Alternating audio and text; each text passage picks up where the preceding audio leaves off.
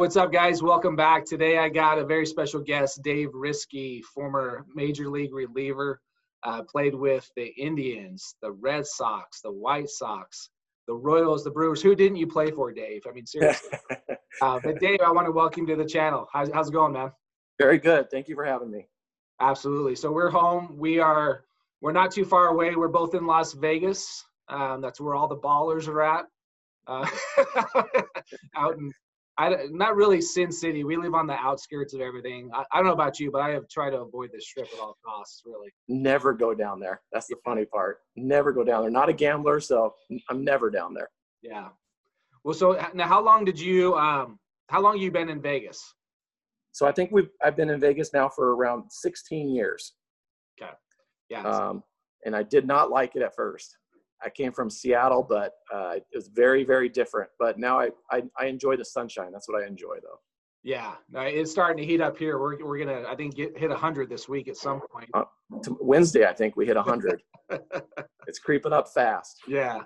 Well, I thought of, when I started this channel, Dave, I thought of you in regards to, you have a unique story, how you were drafted. We're gonna dive into Division I ball versus junior college baseball.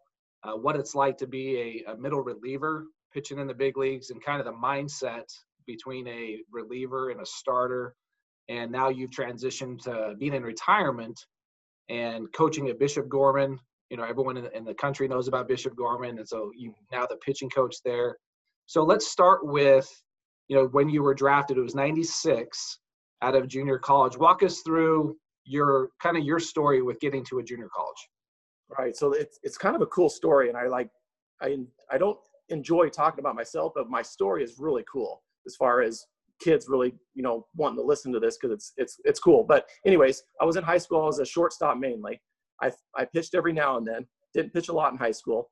I had some offers D1 out of high school, but I went from apartment to apartment with my mom, me and my brother. So I didn't have a lot of support growing up.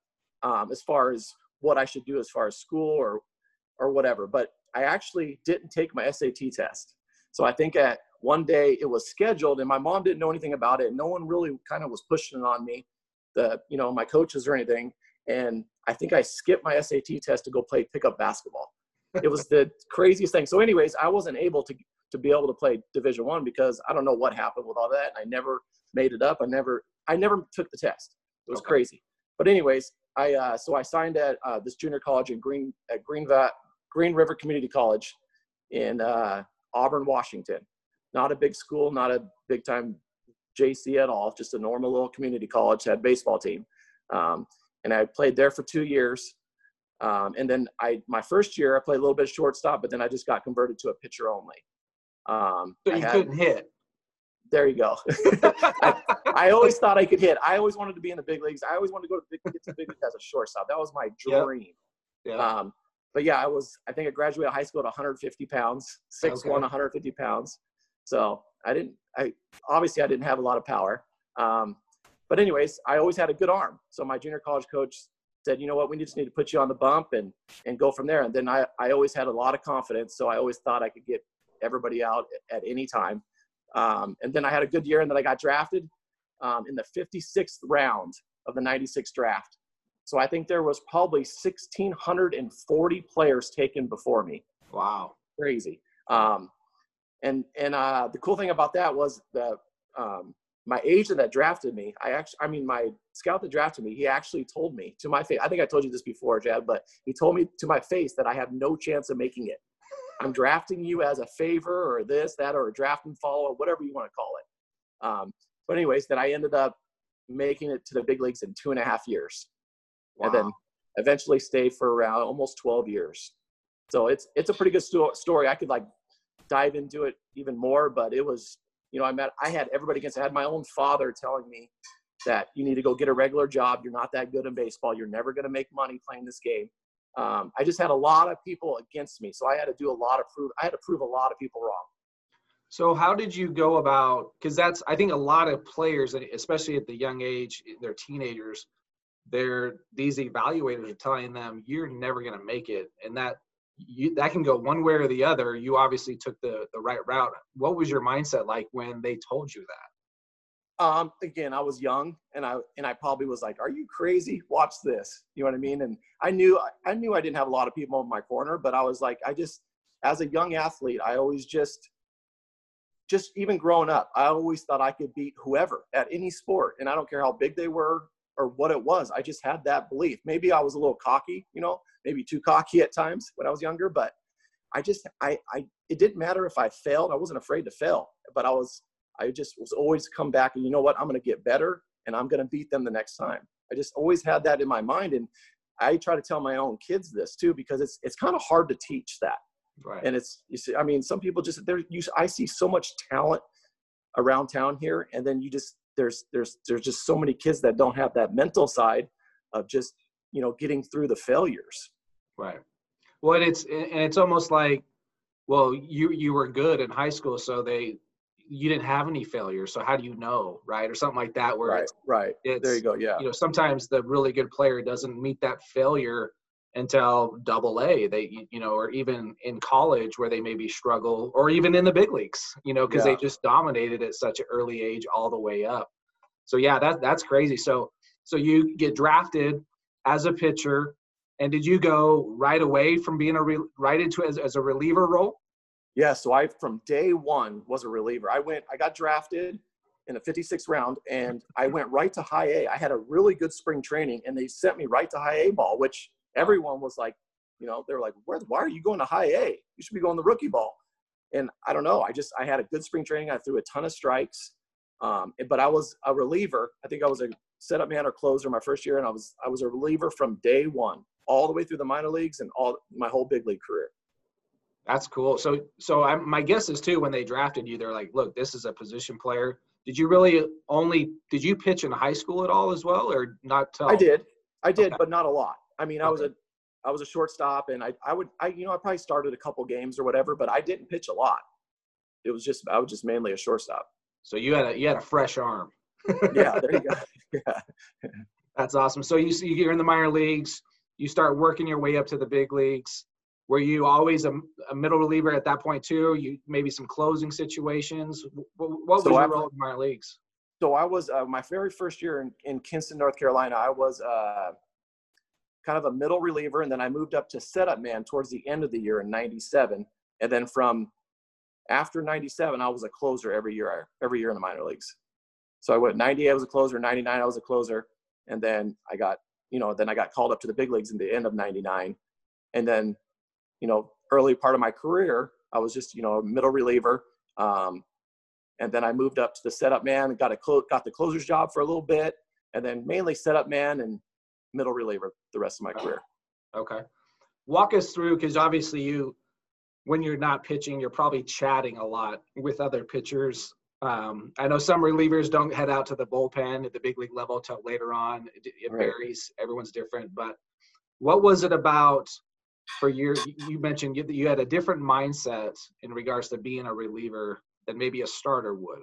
Kind of elaborate on that.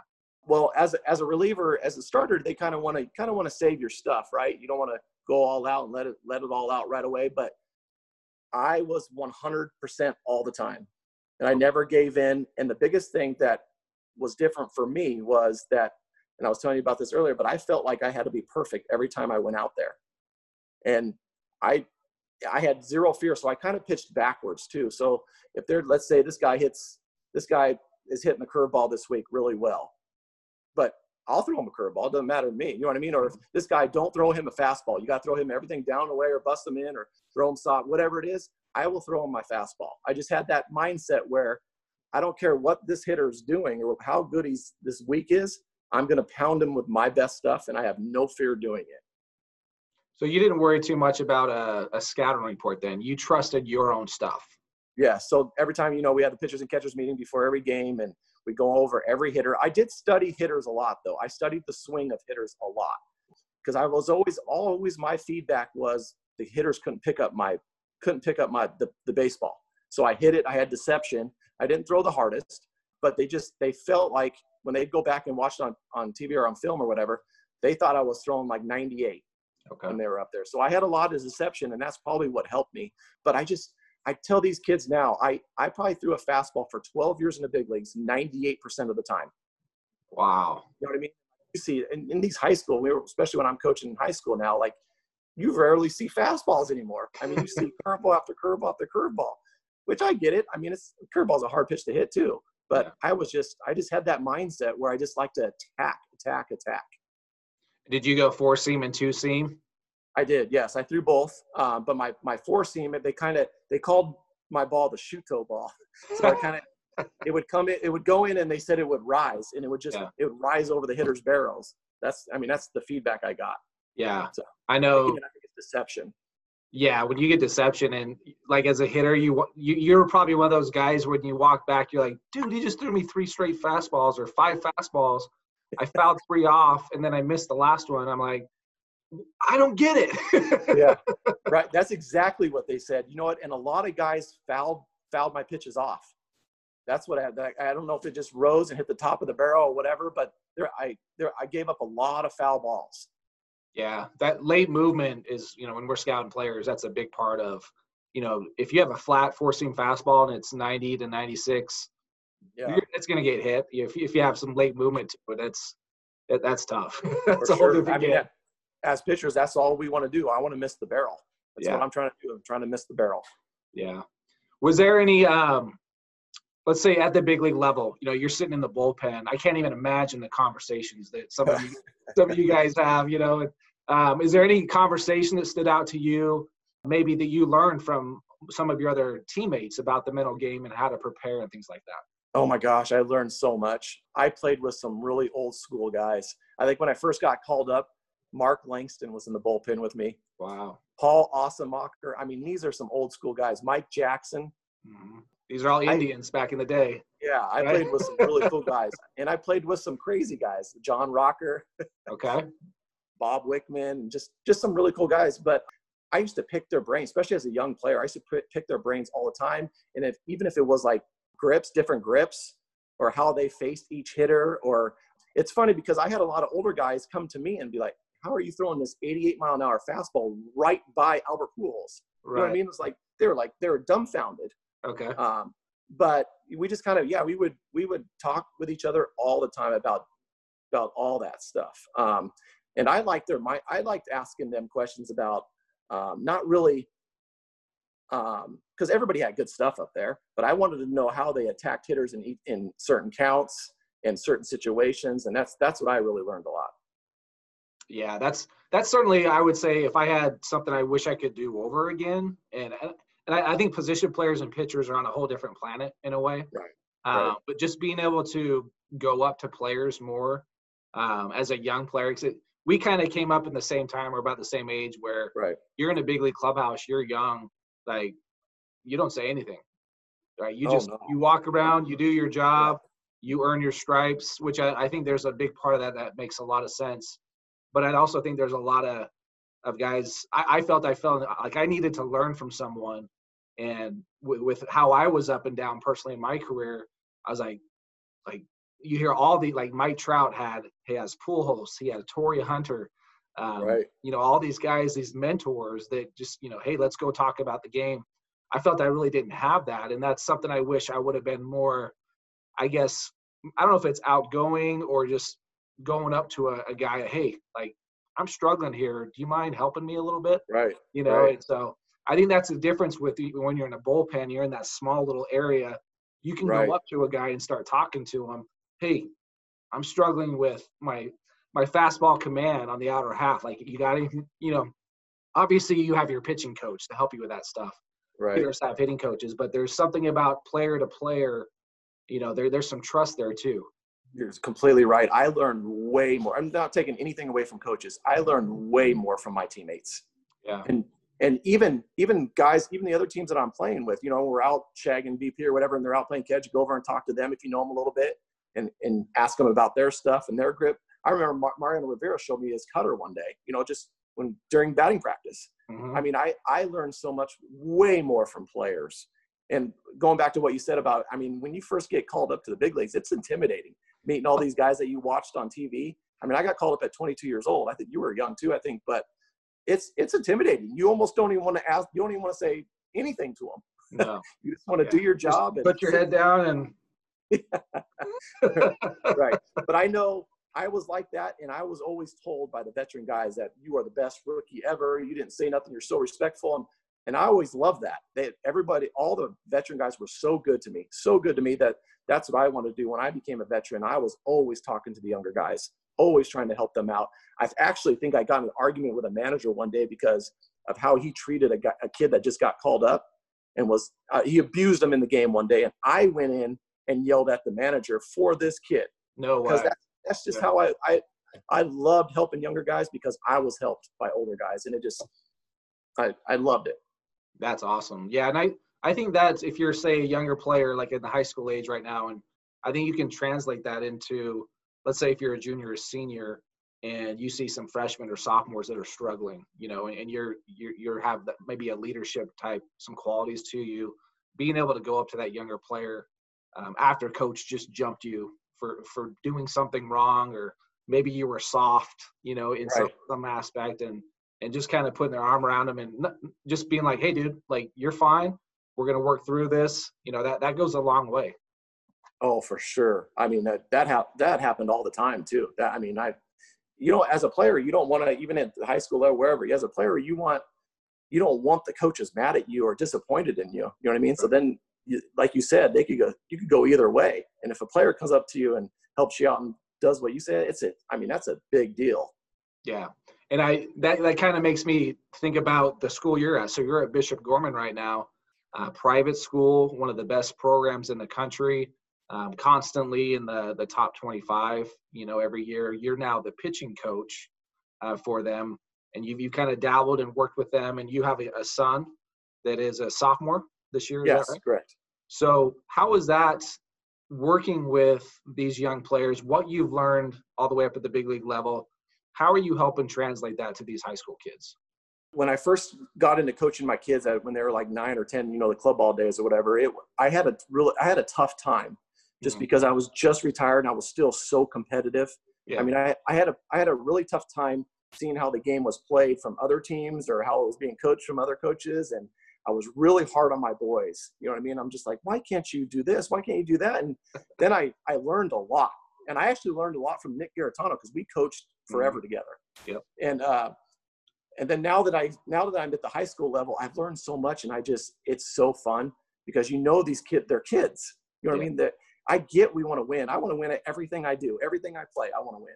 But these kids are just developing and they're learning, and that's obviously cool because of my resume is pretty good, so they respect me and they want to listen to me. But just teaching them the stuff that I know, that I went through, and all the coaches that I had, all the players I played with. I mean, it's so much fun to relay that stuff down to these kids. And it could be anything. It's about, life, not just pitching. I mean, I like to work with the infielders. I like to do everything, and just everything I saw throughout my career, I like to just relay it to those kids. And absolutely love it. I feel like I'm giving back by doing it, and it's a good feeling. Yeah, no doubt. And that's what's awesome is you were able to play for so long and put yourself in a position to I can just go coach, and I think that's really kind of what everybody aspires to do, is do so well that I can, when I'm done playing, I'm retired, I can be with my family as much as I want to be, and right. Just be there for them. So with you, a lot of the players I've been talking to, they have sons that are coming up because we're kind of all the same age. It's like kind of right. How that's worked. Has your son, because he's kind of the same way. He's played a position. He's doing some pitching. Maybe pitching is his future as well. Is there anything in him that says, God, my dad's a big leaguer. Like, this is hard to handle. This is the tough situation, or kind of a tough thing for me, because me and him used to butt heads earlier. We still butt heads a little bit right now, but I feel like my son is so talented.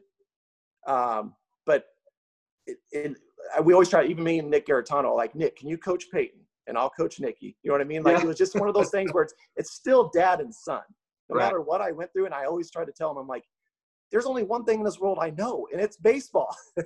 So just please listen to me. But no, it's gotten way better. I've even explained to him a couple times, like even at the high school level, I go, you're going to have a target on your back, buddy. You know what I mean? Like, everybody, even with your son too, everyone thinks that our kids should be perfect every time they get on that baseball field because of their dad.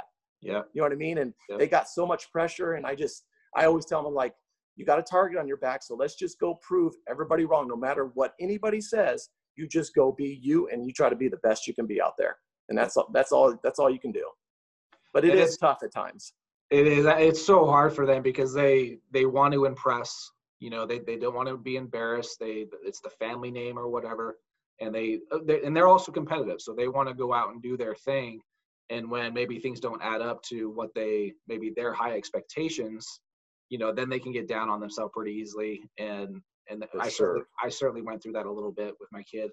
But it was actually something, he kind of had some struggles his sophomore year. But he went through it. He's like, Dad, I was actually kind of glad in a way that I struggled. And like, cause I learned a lot about myself is kind of how he explained it. And I'm like, that's all I could ask, dude. Like, you just keep asking questions, be hungry to get better, work the process of getting better every day, and don't worry about the final results because that will come, you know, and they're so young. They think that if you know, Dad was a high draft pick, if I'm not doing the exact same things that Dad did, then I'm a failure. I'm like, no, dude.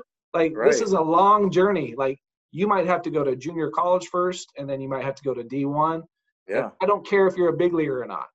Right. I want you to play the game because you love it. Go get your education paid for. If you're good enough to play pro ball, it happens. Right. Right. Yeah. That's funny. I have the same conversations, and especially the kids in high school. Like, I wish they understood how hard this game is. Like there's no game like this. I mean, to fail 7 out of 10 times and be a Hall of Famer, whatever, you know what I mean? Like there's nothing like this game. It is so hard, and this game will humble you in a second. And that's why I try to tell these kids, like, I know it's only the high school level, but why are you putting so much pressure on yourself? You're 16 or 17 years old. Mm-hmm. Like, who cares? And I remember hearing this I think it was from Oral Hershiser a long time ago. He said something like, make the best decisions you can and just live with the results. And obviously we don't want bad results. Nobody wants bad results, but this game, you're going to get a lot of them. It's the ones that can just be even kill and, you know what I mean? And move on and be like, you know what? I'm going to get better. Today I give up a 2-run homer and lost the game, but I want to come back out tomorrow and I want to dominate them. I'll get them back. You know what I mean? And I think in today's world a little bit, the kids are just, I don't know. I don't think they're as mentally tough, and I'm a little biased, but you know, when we grew up, but I don't know. They just, if something's not going right, they want to transfer something, you know what I mean? Yeah. And it's not even high school. It's colleges now. They're transferring if things aren't going right. I always had to, if something's not right, I had to, you know, stick with it and do something about it. So true. I mean, if you're going to go play this game and you don't think there's going to be some obstacles, then you got something coming to you, you know, because I had a conversation the other day. We're talking about players like, and when you start putting players, let's just look at locally. We have Chris Bryant here. We got Bryce Harper, Joey Gallo, right? These are monsters at the big league level. Right. And they will not get sent down unless they have a rehab assignment and to play in the minor leagues. So they don't know what that's like. Right. But we're talking about, these are potential Hall of Fame players. Right. Right. That even as you go up through the minor leagues, like, you probably might get sent down. You know, if you kind of look at some of the big players, Mike Trout got sent down. Right. You know, so it happens. But yeah, if you're going to play this game and something crappy is not going to happen to you, you know, you got to just prepare yourself for it to happen. And that's obviously what we're trying to accomplish here. Right. Yeah. That's what I do tell the kids at Gorman. I'm like, some of them, and I like the cockiness. I like confidence. I think confidence goes a long ways.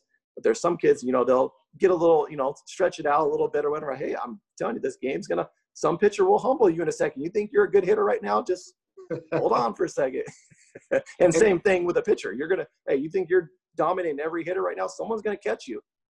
Yeah, no, and I think the game and the players police that pretty well, you know, it's in regards to maybe a guy showing up some other guys, and they seem to kind of take care of that in a hurry. So yeah. But no, so is there anything in particular that you want to share, either from your pitching experience or your coaching experience, that you really, maybe your number one nugget for our listeners? It kind of goes back to how I you know, I hate saying how I was, but the mental side of how I approached every sport, or even pitching, or even when I was hitting. I just always had a belief that I could be better than that person in the batter's box or that person on the mound. You know what I mean? I always had that belief. I mean, no matter how I was feeling that day, I felt like I could beat them. And if I didn't beat them, I felt like, just give me one more chance and I'll beat them. I don't know. I wish just kids were not afraid to fail or to lose, you know what I mean? Because there's so many like showcases now, and there's so much stuff out there right now. And I've seen kids come back from showcases or wherever they were like at some college showcase, whatever. And, oh, I didn't throw good. I only threw like 82 miles an hour. And they're like completely mentally broke because of what that radar gun said. Right. So I don't know. I wish there was a magic word I can say for these kids to not just, especially about the radar gun. You know what I mean? And that's another topic I can get into too, because my son will do the same thing. He's like, Dad, I think he's hit 84 one time and he's like 82-ish, whatever.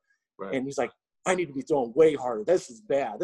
I go, buddy, I topped out at 82 or 83 miles per hour my senior year in high school. I go, you're going to be okay. And I get it. It's the game's different. I mean, the radar gun, that gets you drafted. I get it.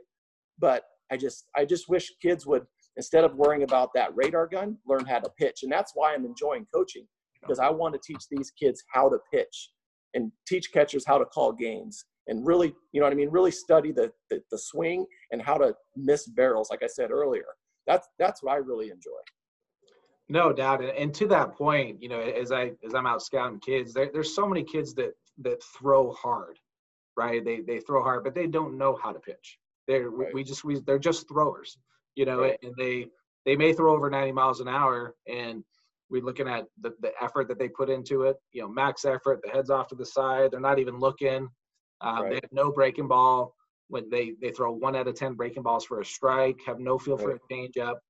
And but I throw 93, you know, so for me, that doesn't do anything for me. Maybe that shows some arm strength, but you know, that we're obviously, when you're looking at, I tell kids, if you're looking at if you have a high draft pick type kid in your area that's considered like a top 2 rounder, let's say, those are pretty rare. But if you find those kids in your area, go watch them pitch. Like, Right. what is different about them? You know, Yeah. they're probably tall, lean. They have 3 pitches. They throw strikes. How they do it, they're athletic. All these things that kind of apply to it. But there's only a certain percentage of kids that fit that category every year. All the rest are like, say, you could say your son, he's maybe doesn't blow up the radar gun, but he's learning how to pitch now. And as he gets stronger, and like you, graduating at 150 pounds, by the time he gets to college, maybe he's like 180, 190. But now he can pitch. Right. And now he's probably is caught up to those other kids that can maybe throw hard that still don't know how to pitch. Oh, for sure. Yeah, 100%. Yeah.